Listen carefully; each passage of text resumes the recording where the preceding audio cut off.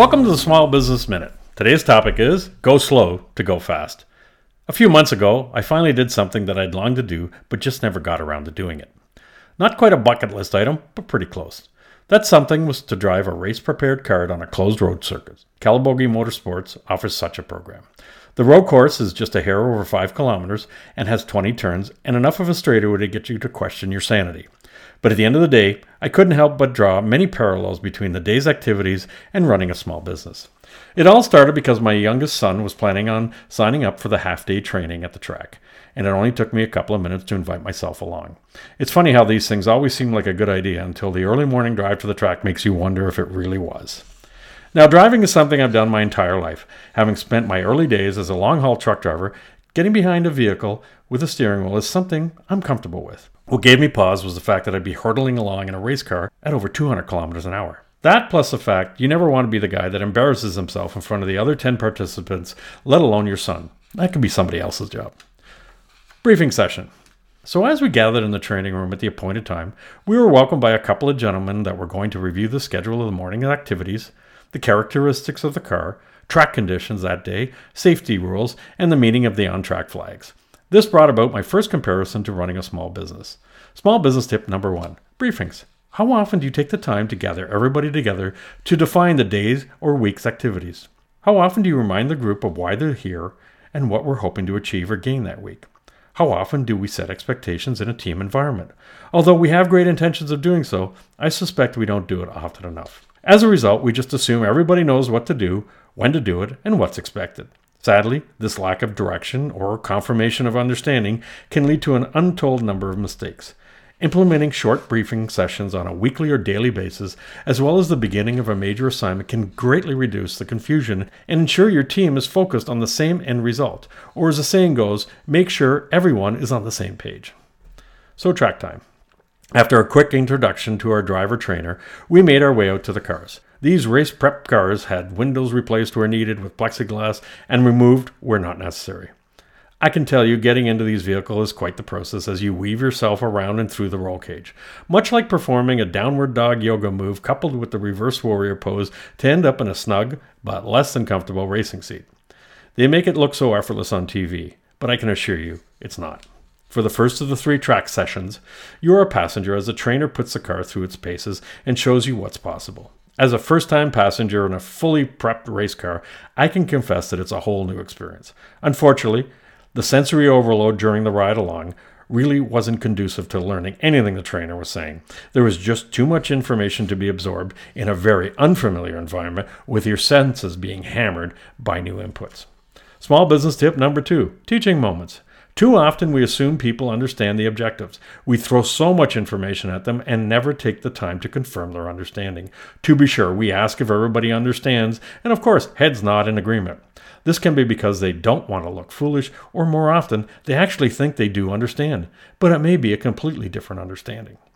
Taking a few extra moments to ask specific questions about expected results or execution of details to truly confirm their understanding can go a long way in avoiding missteps. The reason for this extra step is to make sure someone hasn't misinterpreted a critical piece of information or expectation. So it's my turn. So now it's my turn behind the wheel. The moment you push the start engine button and the V8 roars to life, you know you're not in Kansas any longer. The sheer raw power of the engine shakes the car and is felt in every fiber of your body. Not uncontrollably, mind you, but enough to make you respect its potential and get focused. It's also time when you start thinking, what the hell have I done? Sitting behind the wheel, you realize that these cars are stripped down to their bare essence. An engine, a transmission, tires, body shell, and absolutely no interior padding with only a handful of gauges. That's it, just the basics. But seriously, what else do you need? These cars are built to go fast and stick to the track. Small business tip number 3, simplify. How often do we have steps or unnecessary processes to getting a job, task, or assignment done just because we think it's necessary? Do we have efficient processes? Can we strip down the process to its basic in order to increase our deliverables? Has anybody asked, why do we do it this way? Or is there a better, simpler way? The The race car is meant to go fast, and it does so without any unnecessary frills. Shouldn't we be running the most efficient businesses we can? If something doesn't add real value to the customer, then it shouldn't be there. Are we asking our staff for their input or suggestions? They are the ones that work with the processes every single day. They just may have a better way. On the track. As I pulled out on the track, I distinctly remembered that the transmission and clutch had a familiar feel. It then dawned on me that it reminded me of my uncle's farm trucks of my youth. The transmission and clutch had very positive interaction. It was all business, no frills. Staying in the safety lane, all the while accelerating in order to merge with the other vehicles, it was at this point that I realized I didn't remember a thing the trainer had told me. However, being connected to him via headset as he was in the passenger seat, I started receiving a constant stream of instructions that easily matched the speed of the car as we approached 200 kilometers an hour. For the next 15 to 20 minutes, we did laps around the track as I desperately tried to smooth out my handling and add a little finesse to an otherwise less than stellar run. At the end of the session, we made our way in for a debriefing session with all the participants as we asked, and they answered our questions. Small business tip number 4, formal status updates. How often do we gather everyone to either get or give the status update on the company or initiative? Scheduling regular but short debriefing sessions may help identify roadblocks, allow for clarification, and make course corrections. Checking in regularly can solve many minor issues before they become major issues that are impossible to correct. The last session. This last on-track session is where I had my greatest breakthrough and an aha moment. As most people who do these things, I felt I was a pretty good driver and understood the basic concepts of racing, such as finding the straightest line through the corner, etc. However, that's easier said than done as I consistently missed apex after apex on most turns. It was frustrating and humbling. The trainer kept telling me to brake hard to scrub speed as I entered the tightest turns. I figured I understood the concept, but time and again I'd blow the turn. I thought I was going slow enough to hit my mark because going any slower wasn't cool. We're supposed to go fast, right?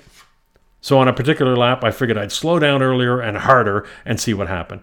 To my amazement, the car just hunkered down and dug in. We held the line and we rocketed out of the turn, with a very little corrective input required on my part after pointing the car in the right direction. The throttle was wide open, it was almost textbook, and it was confirmed by my trainer's comment, "That was what I'm talking about," through the headset. Small business tip number 5. Pump the brakes. Too often, we're in a rush to get to the end result. Ambition is a great quality, but needs to be tempered at times. The Navy SEALs apparently have a saying that says, "Slow is smooth, smooth is fast." I know that sounds contrary to what we believe, but it works. Not always, but sometimes we just have to pump the brakes on an idea or initiative and stretch out the deadline. By doing so, it gives us the time we need to make sure we have all the information, the right people, and the capacity to handle the assignment. Whether that's growing our business or contemplating pitching a large contract, this extra time may allow us for a much smoother execution, less rework, because smooth is fast. Going too fast can be very stressful for all involved and can set us up for mistakes. Knowing when to hammer the throttle and when to stand on the brakes is an art form in itself, and I have a newfound respect for the professional drivers because it's both mentally and physically draining controlling a race car at speed. The same can be said of running your business too fast. Sometimes you just need to go slow to go fast. I'm Greg Weatherden, and this has been your Small Business Minute.